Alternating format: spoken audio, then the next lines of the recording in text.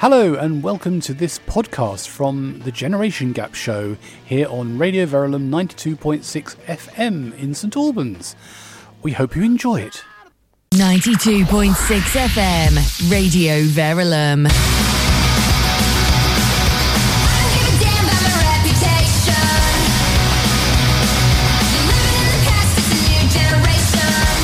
This is the Generation Gap, presented by me, Claudia, and him, Clive. Hello. In this programme, we are going to explore differences and similarities of being a teenager now and in past generations. I am a 21st century girl, and Clive is baby boomer. That is a teenager in late 60s and early 70s. What are the differences and similarities in the way that we live our lives? We are going to try and find out. This is the Generation Gap Show on 92.6 FM, Radio Verulam.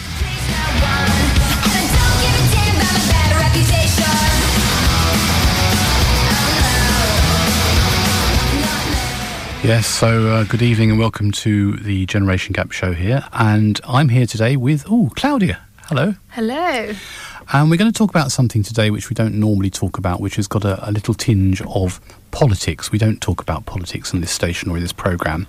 But basically, obviously it's been something that people have been talking about for the last several years now, and it's all eventually sorted out in the sense that we've made a decision. Yes. And we're going to talk about something which is a sort of implication of that decision. There's about 3.5 million people living in this country who are from other EU countries, and there's been a lot of concern about whether they can stay and the conditions under which they can stay and all the rest of it. And one of them is sitting here with me because Claudia has been through all this. And Claudia, you went through all the process to become British. I think that's quite an interesting thing to talk about because some of the things that you had to do for that are interesting. Yes, and I just have to point out that I have lived here in England for longer than I've ever lived in any other country in my life. And I've been through primary school, all the primary school, apart from nursery, if you count that as school. I've been through secondary school, I went to university, and I work here, you know, so I'm pretty much English anyway.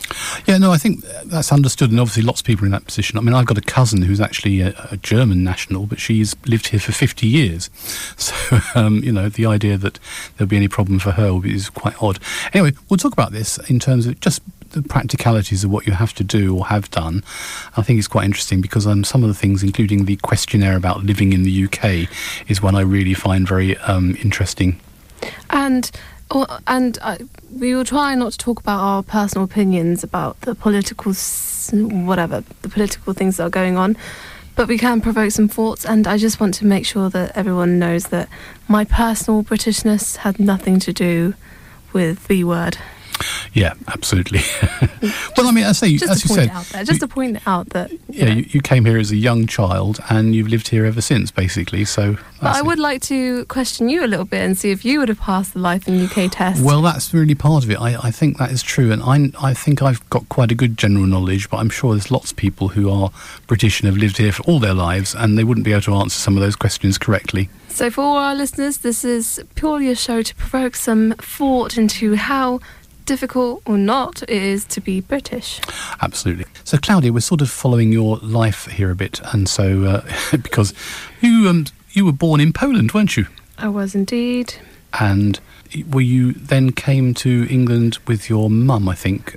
Yeah. So my dad lived here for pretty much most of. So he moved, when I was born, he moved to England, and when I was 5, me and my mum moved with my dad to my dad. You following? Like, basically, at one point we were all living together here in England. Yeah. Right, but basically he came over here and found a job, and then he sort of sent back for you and your mum. Yeah. Right. Okay, and so that time... And might I add, we came into England on... Memorable day. On the 11th of September 2001. Good gracious. I can imagine that was quite difficult, to be fair. Oh, goodness, yes, that's amazing. Can you imagine the queues? Because I remember we were in the car, so we didn't fly over here. We drove to England, and I remember thinking there was a massive queue into England, you know, on the borders. Yes, was it? We kept Dover, presumably. Yes. Gosh, well, that's it. So, okay, so then you came here, and obviously at 5 you had to be sort of sent to a primary school fairly quickly. Yes. And did you know any English at all? I know it's really hard to imagine, but there was a time where I just did not speak any English at all. And I don't remember it being hard. I just remember that one day I remember thinking to myself, I can speak English now. And there was a time where I couldn't. You know what I mean? So it took, I think, a year for me to get to that point where I understood everything that everyone was saying to me. I could have a conversation with my friends. I could talk to the teachers and tell them what I needed or what I wanted.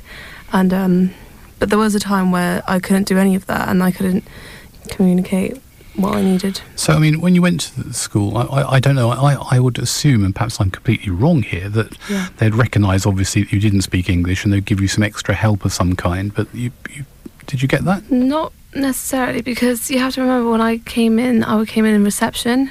So, so it was a bit like, you know, you didn't have the big writing essays or writing stuff. I do remember a point where I struggled a little bit with actual work, you know, with the words and with everything, things that you did have to write down.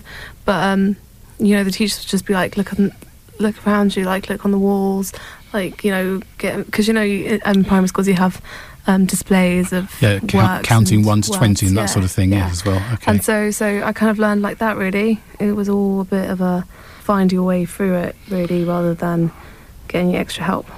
I suppose really at that age they're teaching you, colours and numbers and things like that, and so you're learning along with all the others. Yeah, basically. Was there any other Polish children there at the time? There was, but there was only one Polish girl in my class, but she was already born in England, so she had a whole different situation. Her siblings were a bit older, her parents were very much, you know, Anglicised, I think that's right, yes. Okay. And she had a whole, you know, she was born speaking English, she was born into the whole English setting, and I had it a bit different, so we didn't really gel that much at the beginning. It was only when I'm getting emotional here. Oh, yeah. No, I'm joking. It was only when I started speaking English, that's when we had a common language, if you see what I'm saying. Yes. It's really hard for us kids, really, once we have learnt English, that we don't speak anything other than English, because, you know, Polish is almost like a chore. You have to go to Polish school, you have to do this, you have to do that, you have to learn an extra language, and it's like it almost flips over and almost flips as Polish being your second language. Right. But at that point it was all different. Well done is, I think, the right answer to that. I don't think I've ever gone into so much detail about my life.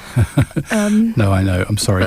But I do remember it being quite difficult in the beginning, and I do remember there being times where I wasn't sure whether I didn't know something because I didn't know it or because, you know, I didn't learn it yet. Do you know what I mean? So there is that sort of insecurity whether you're not as good as everyone, or you know what I mean? I think that's where most of my personal dilemmas come from now, but obviously it doesn't really matter anymore. I do remember changing schools.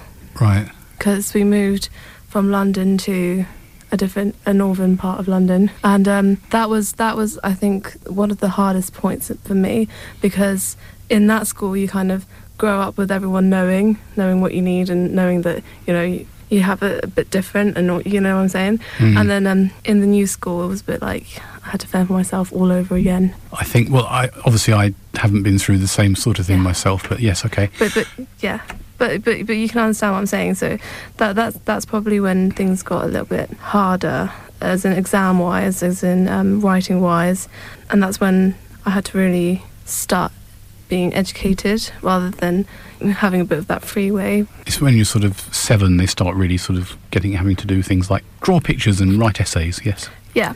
Oh yeah. Well, drawing pictures I could do always. Yeah, but the English, once I did learn the English, it was almost like I wasn't very much different from anyone else. I just had to learn. My work was always up on the board as well, like, you know, for display. Yes. Basically, you probably had to, although you may not realise it, you probably actually worked harder than all the others because you had to get over the language issue to start with. I hope so. Yeah, and then I started learning French, and then I didn't particularly like that very much, but because I knew how to kind of categorise words better, I feel like learning languages is is a gift. Did you do French at primary school? I did do French at primary school. Not everyone did. Only the special few got chosen to do after-school clubs, extra lessons and extra things. Oh, okay, because I think normally, well, I mean, I'm sure it's different now, but in my day, certainly, it was French was something they added into your languages when you were at secondary school, which obviously is not what they do on the continent, particularly where people learn languages earlier. Yeah. I think that probably is better. No, I did that in year 3, I think. Goodness. Yeah. Right. Well, I'm actually impressed that you even remember all these things, to be honest. But okay, that's an interesting story. Thank you for telling us. Yeah, and you're listening here to the Generation Gap show with me, Clive, and with Claudia. And we're actually, I mean, I've known you obviously for quite a few years, and I'm hearing these stories. I didn't know about some of these things. You never told me that, so you're opening up a bit. I'm trying to entertain everybody with the story of my life. One day it'll be all in a book. You can read about it. Oh, and the Hollywood movie, of course, as well. Yeah, absolutely, of course. Yeah. Okay, so you basically then moved again from London into Hertfordshire. Yes. And then secondary school, you went to a very nice school in St Albans. I did indeed. It was a lovely school. I mean, I don't think anyone ever likes the school that they are actually in. I don't know. I sort of tolerated my secondary school, yes. Yeah, exactly. So going to school, I think it was interesting, really, because obviously at that point everyone's on the same level. Everyone's trying to like be better. Everyone's trying to be educated. Everyone's joining clubs. Everyone's joining. Forming groups, and everyone doesn't know each other and all this kind of stuff. So the social aspect is a different story, but what we talk about now? I was just thinking, obviously, by the time you got to secondary school, you spoke English pretty fluently, if not totally fluently. Yeah, but I think the problem here is that now you often say that every time I introduce myself, I say, "Oh, I'm Claudia, I'm Polish." Yes, you do that still. I do, because in a way, it's almost a reminder to me that I have that background. You know what I mean? Yes. That I have to. That I don't want to lose it. But in the self-identity. I mean, you're the psychologist. That's obviously what it is, isn't it? Yeah. But it becomes really hard with things like that, because then people say, "Oh," then people start judging you in a different way. Then it's almost me making myself different from everyone else. It's almost me giving myself that kind of different, you know. Well, I think the thing is that different lens. It's a sort of self-identity, but also that instantly means that people, oh yes, that's that Polish woman, you know, that's that sort of thing. That's why I think I don't know why it's good or bad, but it doesn't matter. Obviously, you can say that to people, but you do seem to always introduce yourself in that way, which I always find interesting, I suppose, is what I'm going to say. But the reason for that is because I personally like it, and I like the background of that, because I don't want to lose my Polishness at all, although there are people in Poland that tell me that I'm not Polish anymore. So, you know, like, well, I wondered, there's a bit of a dilemma there. If you speak Polish, obviously, still, and if you go back to Poland and speak, do you speak with a sort of posh English accent? Yes, I do, and they hear it, and they definitely hear it. So, you know, it's interesting. People, even my family, say, you know, you don't speak like proper Polish anymore. I mean, you can hear the foreign in you. Yes. Which is ironic, isn't it? Yeah, but the thing I want to say is that at this point, the thing that I struggled with all of my life, and this might be as a result of the identity, or it might be as a result of something totally different, is asking people for help, or asking people for, you know, something that, or asking them if I can use their expertise or use their help for anything, really, or telling them that I need something from them, because I'm never sure whether it's because I'm just being stupid, or if it's, you know, in inverted commas, or if it's something that I actually need help with, or if it's something that I actually need. Do you know what I mean? And I don't want to I don't want to show that I'm in a slightly disadvantage, even though I'm not, and I know that I'm not, but that's where that kind of comes from. There's a word for this. I think it's overthinking. Yeah, I know, but there was a time where I couldn't necessarily knock on a person's door and talk to them, Like, I'd just be like, they're not there, it's fine. Hmm. I mean, no one really knows what I mean. I have to stop saying that. That's a really bad catchphrase, isn't it? Do you know what I mean? Know what you mean. Okay, well, look, I mean, obviously this is some of the things, and, you studied psychology at university, and I wonder whether sometimes you're sort of, I say, overthinking things in this sense. I'm analysing myself now. But the point is that having a British citizenship and actually having that British passport that I travel around with now all the time, it kind of does, in some ways, fit you in with the crowd. You don't feel like you're in a disadvantage, or you don't feel like you can ask a stupid question, if you see what I'm saying. You're kind of just one of everyday people. Like, if I ask you for help, it's not because I'm Polish and I don't know what I'm doing. It's because, we're all human and we all need help sometimes, you know what I mean? I think I'm going to get you out of this hole now.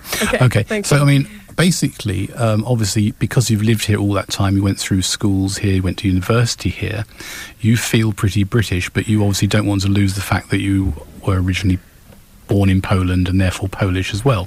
And there's absolutely no problem. I mean, you are one of an awful lot of people who've come from different countries who live here, not just the EU, obviously people from all around the world. And that's historically the case, that people in England have come here from all over the world for hundreds of years. Yes, well, I'm sure that there are people in similar stories as I am, and they have similar things going on in their life as I do. So I hope that people, Well, so we were trying to talk about the process of becoming British officially. I mean, obviously, I think what I'm getting to, you obviously made a decision, your parents did as well, I know, obviously saying, well, we live here now, it's our life is based here, we want to stay here, we want to work here and all the rest of it. And so we just want to make sure that that's all okay, whatever happens politically. And so therefore you wanted to apply to become British. I should also point out, because I think it's important for me to point out, that if by any chance this whole Brexit thing means that I, as someone who's born in Poland, have to go back to Poland, that wouldn't necessarily be an issue. Like, it's not an issue as such. It's just that I personally like my life here, and I like to live here, and I've lived here for most of my life, and having a British citizenship, I think, says that I'm making a statement that I want to stay here. Yes. With the foundations that I've already built. Exactly, and I think that's understandable. I'm sure many people are in that position. 92.6 FM, Radio Verulam. This is the Generation Gap show here with me, Clive, and with Claudia. And we're having a discussion about, actually we're having quite a big discussion about Claudia, really. Life so far. But also, in particular, we want to just concentrate on the issue about becoming British, which is something that you've been through. So can you just give me a quick run through of all the bits and pieces you had to do? So here's where it gets entertaining. So there are a few methods of how to become naturalised citizen, but the most common one is, so step number 1 is to live in the UK. You must live in the UK for at least 5 years prior to applying for citizenship. And then complete an application to settle in the UK.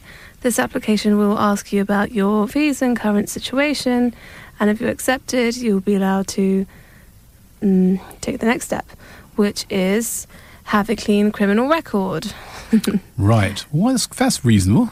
And number 4 is decide to stay in the UK.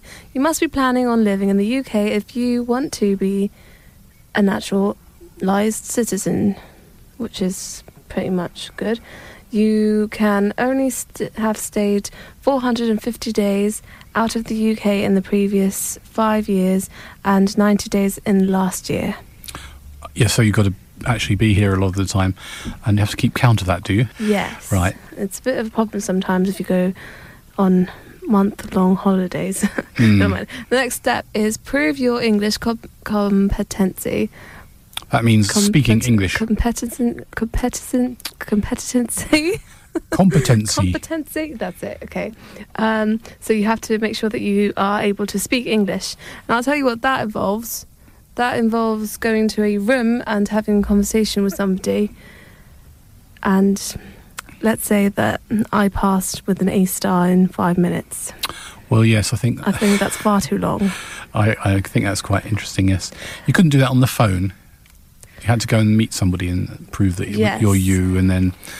I did think of that, to be fair. I didn't think of proving that I am me.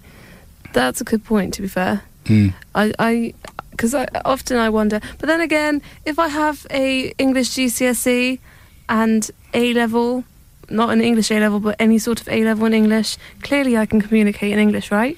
Well, I think absolutely, yes. So, never mind. I must admit, when you told me about that, I remember having a little laugh. It did seem rather silly, but Yes. you can see the reason they need to do that, and so, yeah, fair enough. And just to let you know that the person testing me and my language had a very different accent to mine. Very foreign, I would say, accent. So you thought you spoke English better than them?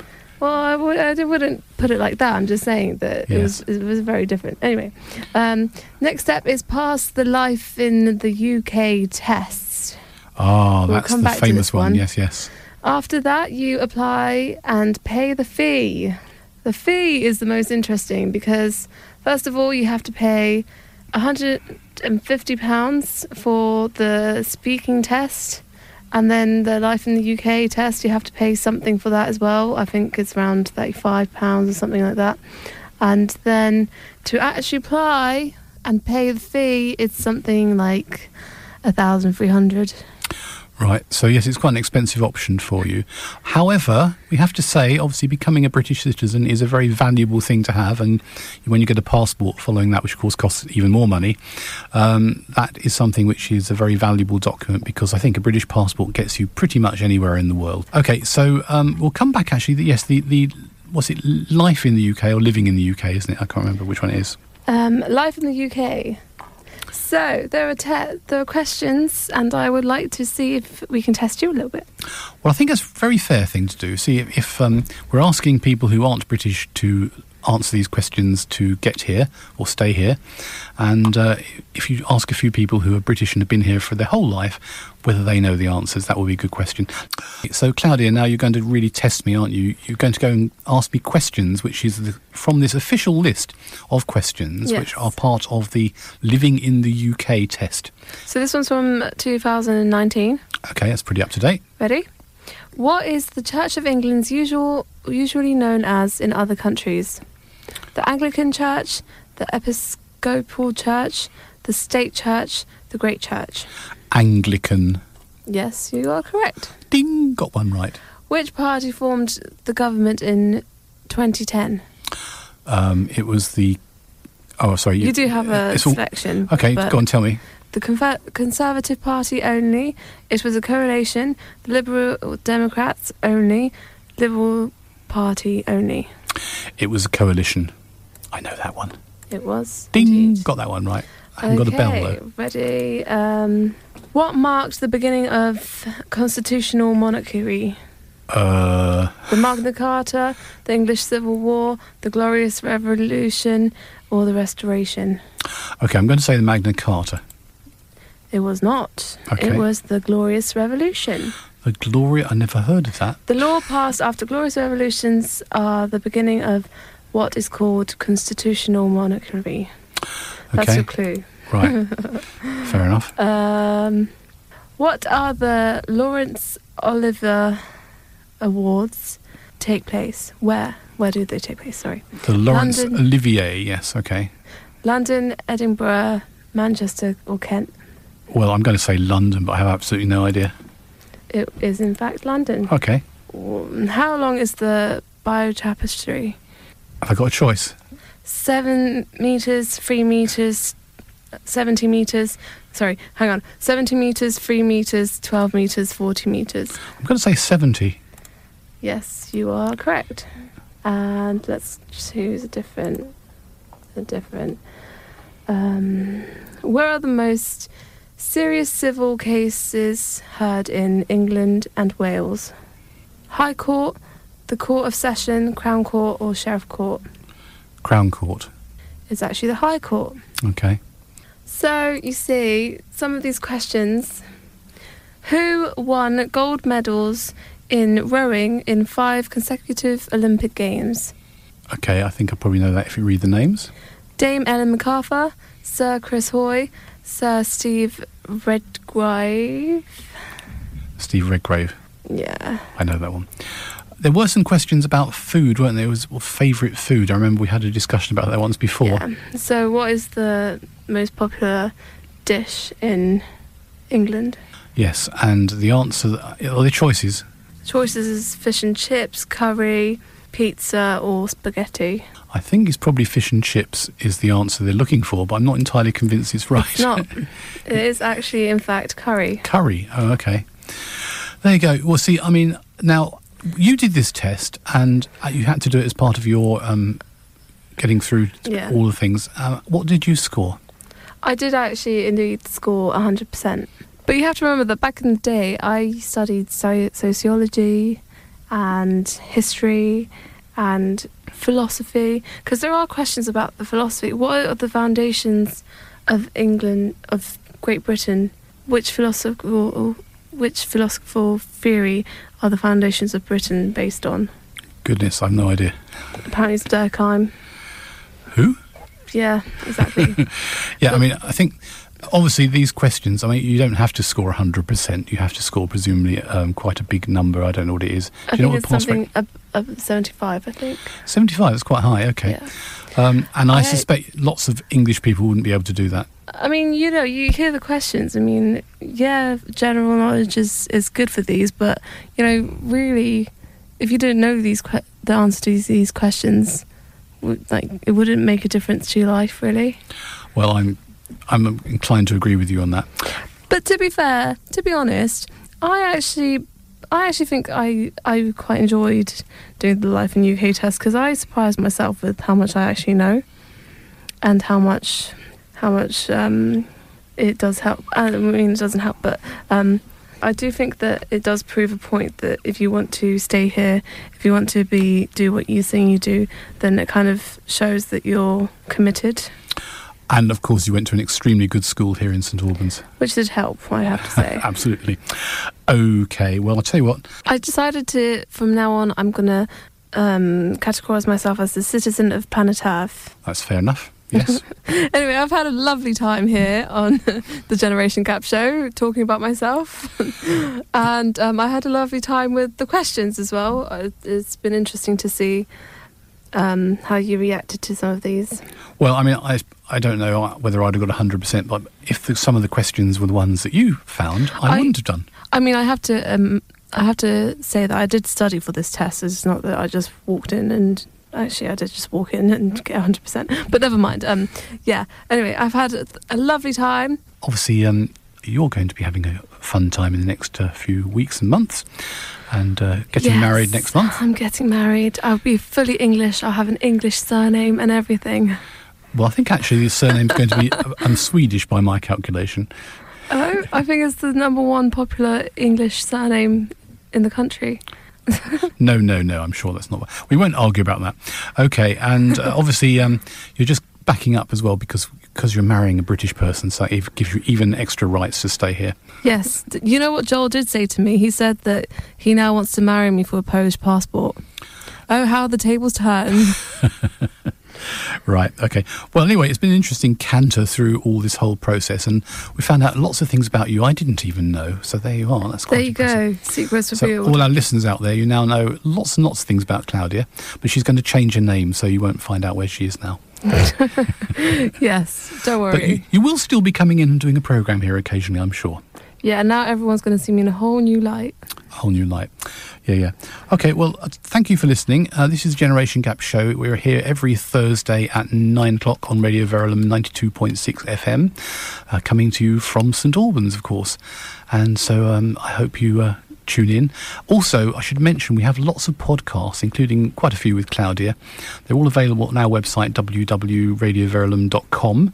And I think there's about 40 of them now. So if you like to listen to some of the previous programmes and subjects, please do, because we love you downloading them all. And we're getting amazing response to some of our podcasts. It's actually... Yeah. And I have to say that Clive usually does all the talking. And I usually do all the talking. But this time I gave in and let Claudia do it all. Thank you for listening to this podcast from the Generation Gap Show here on Radio Verulam 92.6 FM. I hope you enjoyed it, and I hope you'll listen again to the show.